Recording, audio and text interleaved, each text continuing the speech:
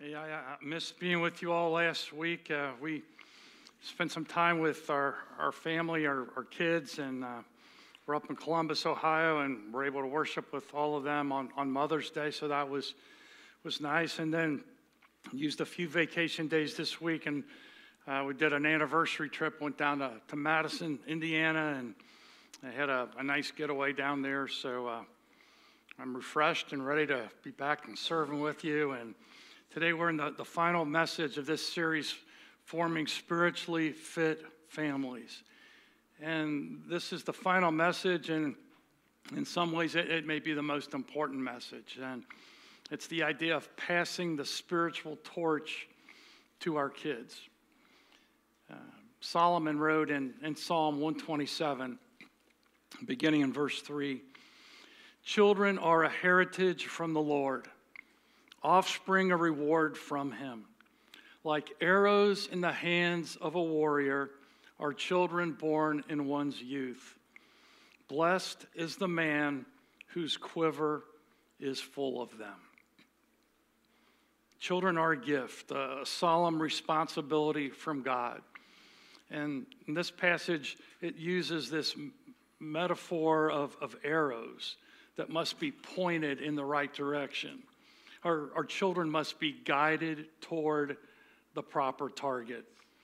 And we want to transfer to those who come after us the love for Christ and his church, which flames in our lives. And so today we conclude this series with this message on passing that spiritual torch to our kids. This morning, you may not be married, you may not have children, but as a Christian adult, you still serve as a spiritual uncle or aunt and can help come alongside and partner in this effort. And so I don't think it takes a village to raise a child. I think it takes a church family to raise a child. So whether you have children or grandchildren or not, in the church, we all have this collective responsibility of passing this spiritual torch. The church is always just one generation away from extinction. We're engaged in this spiritual warfare with our adversary, Satan. Our culture is working to snuff out Christianity. And so when one door closes, we must look for a way to open a window and keep the message of Christ going on in a culture that really doesn't want to hear it. And so we want to share the old story to a new generation who in many cases have never yet heard that Jesus' love brought him to earth, that Jesus' love brought him to Calvary for them. So today, Christian adults, we have a duty to impart spiritual values to the next generation. Let's examine 4 key values that we will impart that will help provide and prepare future generations for fruitful living and for eternal life. We need to make a good handoff on 4 values to the next generation. Value number 1 is unconditional love. The Bible is clear that God really loves us. He is interested in each individual. He made us. He knows what is best for us. He wants us to follow his way because that is what is best for us. It gets the best results. Next week, we'll be celebrating our graduates, and I look forward to speaking on that theme of them preparing for life and going forward. But as I often say, life just works better when you do it God's way, right? I mean, we've all thought, I know the Bible says this, but I'd kind of really rather do it this way. Or I know God, and the church suggests this, but, everyone else feels like this is okay. I'm going to do it this way. And when we've departed from the path of righteousness, we've paid the consequences for that, haven't we? And so life just works better when you do it God's way. And I want you to understand God's unconditional love for all. It says in Romans 8:38, 39, I'm convinced that neither death nor life, neither angels nor demons, neither the present nor the future, nor any powers, neither height nor depth nor anything else in all creation will be able to separate us from the love of God that is in Christ Jesus our Lord. That value needs to be caught by our kids, that God loves them unconditionally. There's nothing that can separate us, it says, from the love of God that is in Christ Jesus our Lord. And young people will begin to sense their value when they understand that their real worth comes from being made in the image of God and loved unconditionally by Him. Our culture misleads us to believe that we have value if we are pretty, handsome, smart, rich, athletic, popular, successful, and if we own the right possessions. That's what the world tells us. So no wonder with this unrealistic pressure, so many young people are trying to escape with drugs, sex, and suicide. The Bible conveys a more substantial value system that defines our worth. There's no greater source of intrinsic value that exists than to realize that the omnipotent creator of the universe individually fashioned each one of us. We were worth so much to Him that our Heavenly Father sent His Son to restore our disrupted relationship with Him. And if that weren't too difficult to fathom, He wants to be in daily fellowship with each of us, not a distant deity, but an available Almighty. In Matthew 6, verse 26, Jesus said, "Look at the birds. They don't need to plant or harvest or put food in barns because your heavenly Father feeds them. Are you not far more valuable to Him than they are?" In order to have spiritually fit families, we want our children to grasp the true source of their value, being made by God and loved unconditionally by Him defines each of us as unique and divinely prepared. We need to understand that worth comes from being loved unconditionally by God. And being a parent, I think, helps one understand God's unconditional love for us. While a child might anger, disappoint, upset you, there's nothing that could prevent you from loving him or her. And that's what Romans 8:39 is stating. Nothing can separate us from the love of God that is revealed in Christ Jesus our Lord. And since we love our children so much, it's important that we learn to communicate to them their value so they will learn to love themselves. And so how can we do that? Well, I think we can convey that worth by supporting them with our presence at special events. Let them know that you are in their corner by showing up and being there in their corner. At ball games, at recitals, at plays, at school events. Robin Jones Gunn wrote about when she was a teenager, she was a server at a restaurant. And she was back in the kitchen, and one of the other servers came in and said, "Hey, there's this creepy older guy that asked if you were working and said he only wanted to be served by you. And so he's out there." And she looked out through the window and she goes, "Oh yeah, that's my dad." So he really wasn't a creepy older guy. He was a parent who was trying to show with his presence, "Hey, I'm in your corner. You're working. I'm gonna come and sit at your table. I'm gonna leave you a great tip." So that's a way that we convey worth.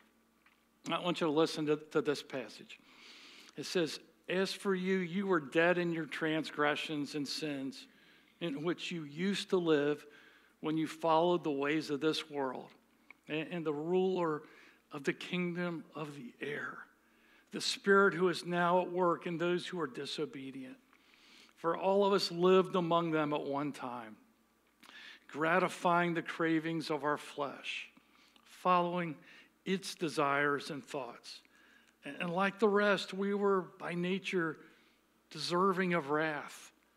But because of his great love for us, God, who is rich in mercy, made us alive with Christ, even though we were dead in transgressions. It is by grace you have been saved. The first value is that God loves us with an unconditional love. There's nothing you could do that would make God love you more or less. The second value that we need to hand off to the next generation is exceptional service. And part of the curse of being born in America, and there are many blessings, more upside than down, but part of the downside is there's this entitlement mentality that many possess. And there can be this dangerous tendency to use people, to expect constant attention, to demand that others serve us. I like the quote that says, it used to be that people were enjoyed and things used, but now often things are enjoyed and people used. The value in Christ's kingdom is the value of exceptional service. We are to think about the needs of others, not just our own needs, not just what's in it for me, not just what can I get out of this. We are to serve others and not expect or demand that people serve us all the time. And this was always God's expectation. It's been that way since the beginning. Let's keep going in Ephesians 2, dropping down to verse 10. It says, "For we are God's handiwork, created in Christ Jesus to do good works, which God prepared in advance for us to do." You know, this wasn't just some afterthought that God said, oh yeah, maybe we could have people help each other and do good and serve each other. Yeah, that's an idea. No, this was in advance. This was always the plan. This was always his script, is that I need you, you need me, we need each other. And we're to be looking for those ways of serving others exceptionally. And as we do that, we find out the life is a lot more fulfilling than if we're just looking out for old number one. And the earlier we begin teaching the respect of other people and their property, the easier it will be to impart that value to our kids.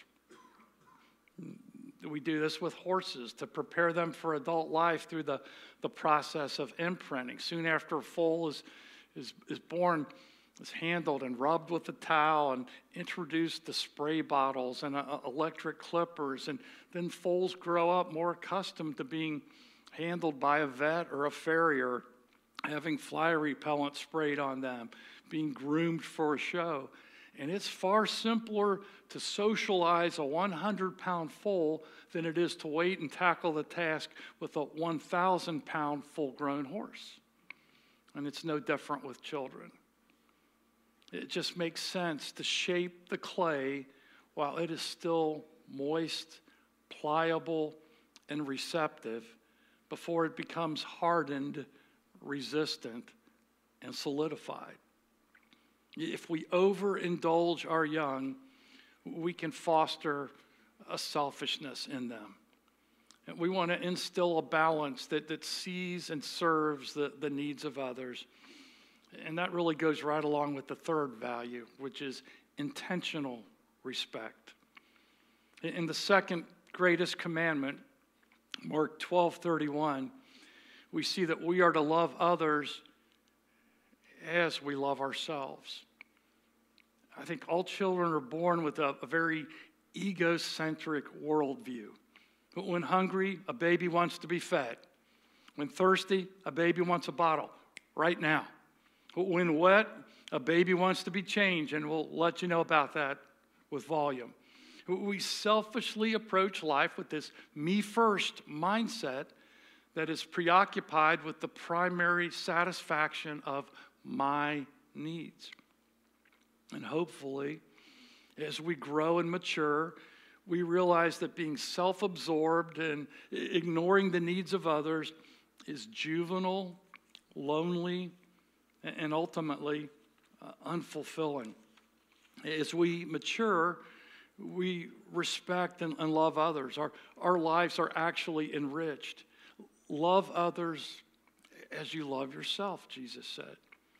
In Philippians 2, verses 3 and 4, it says, "Do nothing out of selfish ambition or vain conceit. Rather, in humility, value others above yourselves, not looking to your own interests, but each of you to the interests of others." And so parents have a responsibility to teach children to respect others, to teach them the golden rule of Jesus. Do unto others as you would have others do unto you.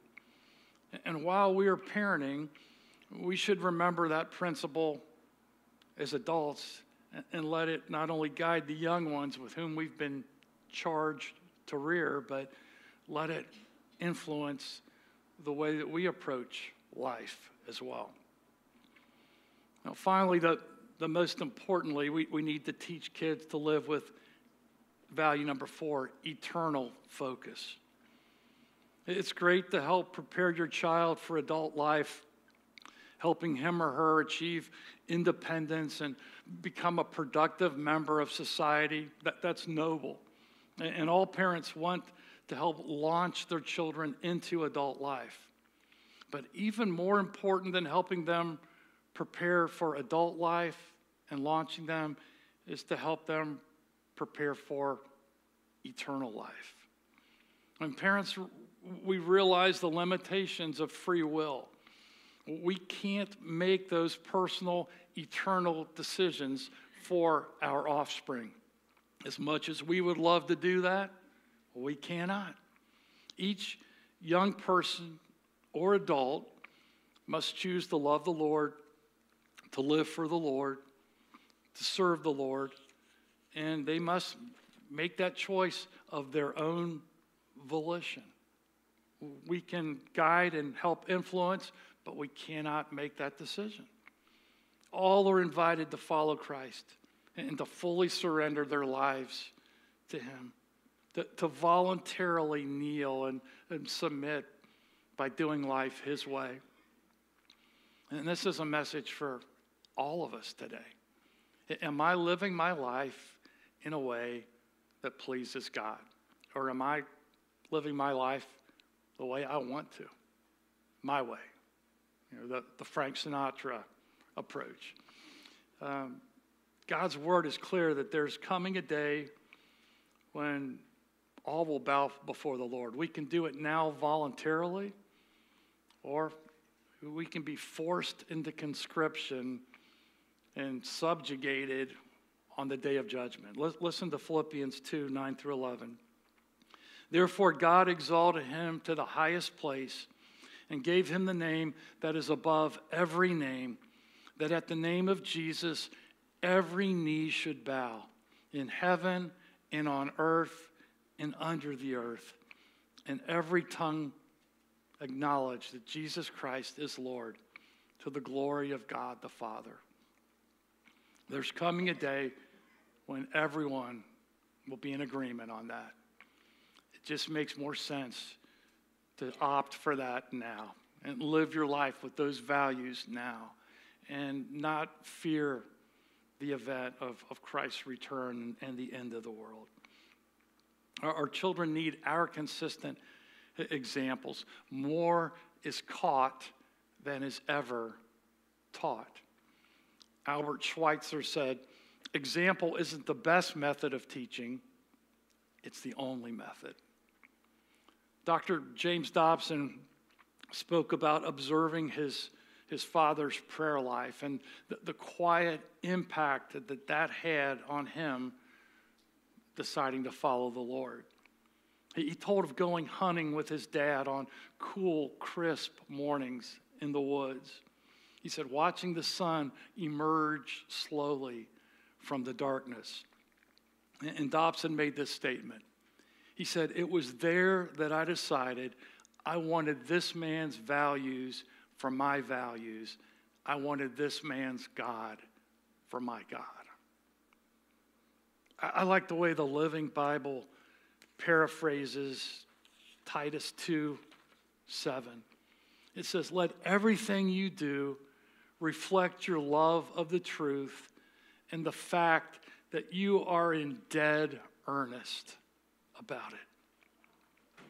Our children are watching our every move during their early years, and they want to know what is most important to us.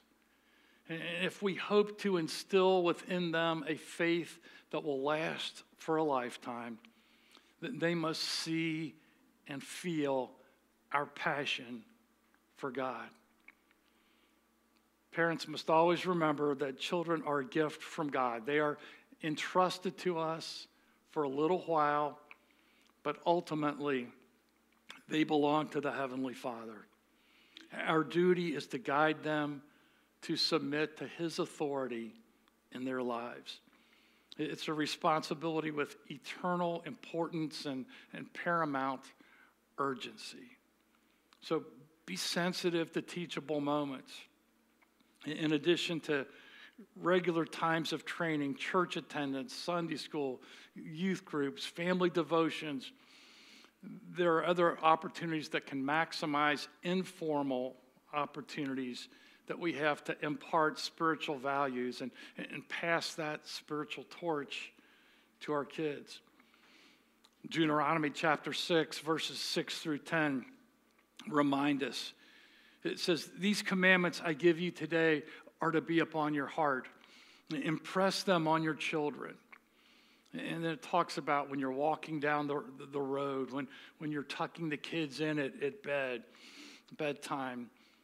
Use those moments to speak spiritually with them, to take advantage of those teachable moments, to share truth. Seize those opportunities as you listen to Christian music, as you listen to programming that would help, as you scratch their backs and tell them good night and pray with them. What was your day like? What can I pray for you about? And listen to their concerns and take advantage of that teachable moment, because there is a window of opportunity that will close as they grow older, and you don't want to miss utilizing that platform to pass the spiritual torch of values. I remember this passage goes on, talks about putting up notes, post-it notes of reminders, and my mom did this big time. I've shared before how she put scripture verses and plaques all over the house. My brother and I shared a bathroom, and on the mirror it said, be kind and compassionate to each other, forgiving each other. I don't know why she thought we needed Ephesians 4:32, but she drilled that one where we'd see that every day. So those spiritual signposts in our lives can remind us of God's presence and His authority over our actions. In his book, Honest to God, Bill Hybels reminds us that nannies, babysitters, daycare workers, and relatives will not give the ultimate account to God for how they raised our children. Parents will. In 1775, Edward Braddock attempted the capture of Fort Duquesne. The British general brushed aside warnings about the vulnerability of his troops to Indian ambushers. As they neared the fort, the Indians struck, and Braddock's men fought in formations prescribed in the war manuals of England, but they were very ineffective against the hidden Indian attackers who were hiding behind trees and under bushes and and shooting at them. See, the Indians hadn't read the rule book, and they knew how to take advantage of the redcoats. And so Braddock's response was, "We shall better know how to deal with them another time." Unfortunately, Braddock was mortally wounded in the fighting, and those became his dying words. He never got another time. Another opportunity never materialized. And often in life, opportunity knocks only once. Most people do not get a second chance as parents, and when your children are grown, it'll be impossible to say, "Hey, come on home. I want to raise you all over. Jeff had a really inspiring message today. I want to try a few of these things and see if it makes a difference this time around." Now, we get one shot. So let's take advantage of every opportunity God sends our way. God has given us a high calling, a spiritual duty to impart his values to the next generation. We're going to fail, but we can do our very best. And when we fail, get up, brush ourselves off, and learn from it and do better the next way. And I think grandparents have a second chance at parenting through their grandchildren. Those who are spiritual uncles and aunts who are needed can help with this handoff of the torch by being youth sponsors, coaches, teachers, mentors, and influencers. I'm going to ask you to bow your heads. I want to close with a prayer that was composed by Abigail Van Buren. And would you personalize this and make this your prayer for our families as we conclude this series today? Oh, Heavenly Father, make me a better parent. Teach me to understand my children, to listen patiently to what they say, and to answer all their questions kindly. Keep me from interrupting them or contradicting them. Make me as courteous to them as I would have them be to me. Forbid that I should ever laugh at their mistakes or resort to shame or ridicule when they displease me. May I never punish them for my own selfish satisfaction or to show my power. Let me not tempt my child to lie or to steal, and guide me hour by hour that I may demonstrate by all I say and do that honesty produces happiness. Reduce, I pray, the meanness in me. And when I am out of sorts, help me, O Lord, to hold my tongue. May I ever be mindful that my children are children, and I should not expect of them the judgment of adults. Let me not rob them of the opportunity to wait on themselves and to make decisions.